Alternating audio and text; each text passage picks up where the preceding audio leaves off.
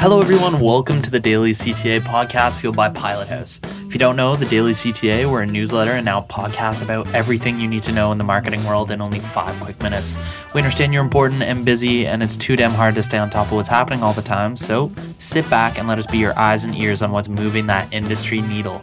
So what's on the menu today? Well, we're going to be checking out Facebook content tags, Liquid Death branding, how food brands kill it on TikTok, and we're going to give Netflix and their ads a quick checkup. Let's hop right into it.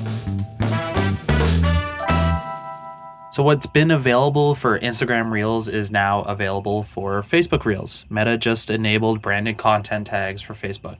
So when you use the branded content tag, business partners will be notified of your posts and receive certain metrics about its performance. And furthermore, Meta requires that all creator content featured or influenced by a business for an exchange of value must tag the company. It makes sense for Meta to emphasize Reels since they want to keep their audience and prevent them from migrating to TikTok, but Facebook's numbers, however, suggest that going all in on Reels would not be a great idea.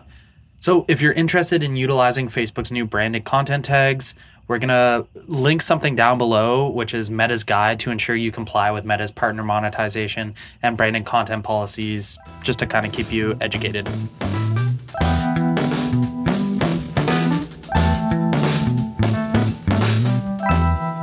At a valuation of $700 million, Liquid Death is raising $70 million in a Series D from Science Ventures in a deal led by the capital firm.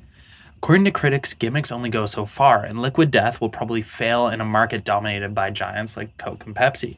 The CEO of Liquid Death, well, he disagrees, saying that the brand is what determines the success of beverage categories.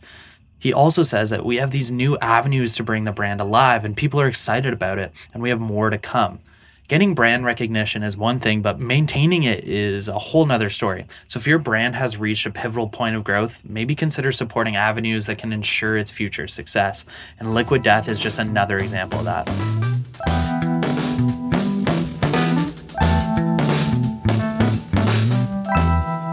Unlike more passive social channels, TikTok's user-generated short-form videos and fast-moving feeds give it a sense of energy. Trending topics around eating can be capitalized on by food brands on TikTok.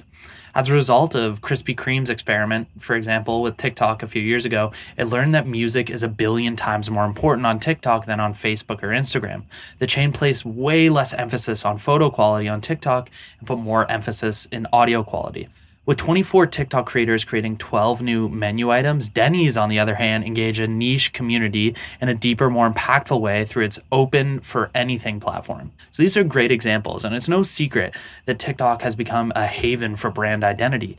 So identify your niche communities on TikTok to engage audiences and identify connections for your brand.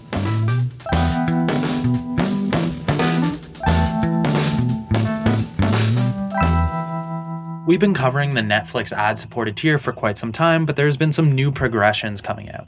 If you guys don't know, to combat sluggish subscriber growth, Netflix had announced the launch of an ad-supported tier in early November. The tier is $6.99 per month, and the plan is called Basic with Ads. That will be available in the US on November 3rd. The tier will carry most of its catalog and won't affect existing streaming packages. So to reach a diverse, highly engaged audience, Netflix also announced partnerships with Double Verify, Integral Ad Science, and Nielsen.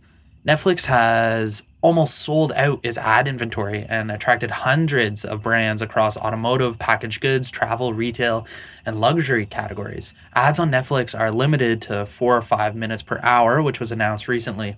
So we've been covering Netflix, as I said, and their upcoming ad tier for some time now. It'll be very exciting to see if audiences will accept the tier as a new content consumption norm. So it's definitely best to monitor how it will be received by viewers to determine if the platform is worth your precious ad spend. Anyways, folks, thank you so much for tuning into your daily CTA today. My name is Jordan Gillis, and I will happily see you all tomorrow.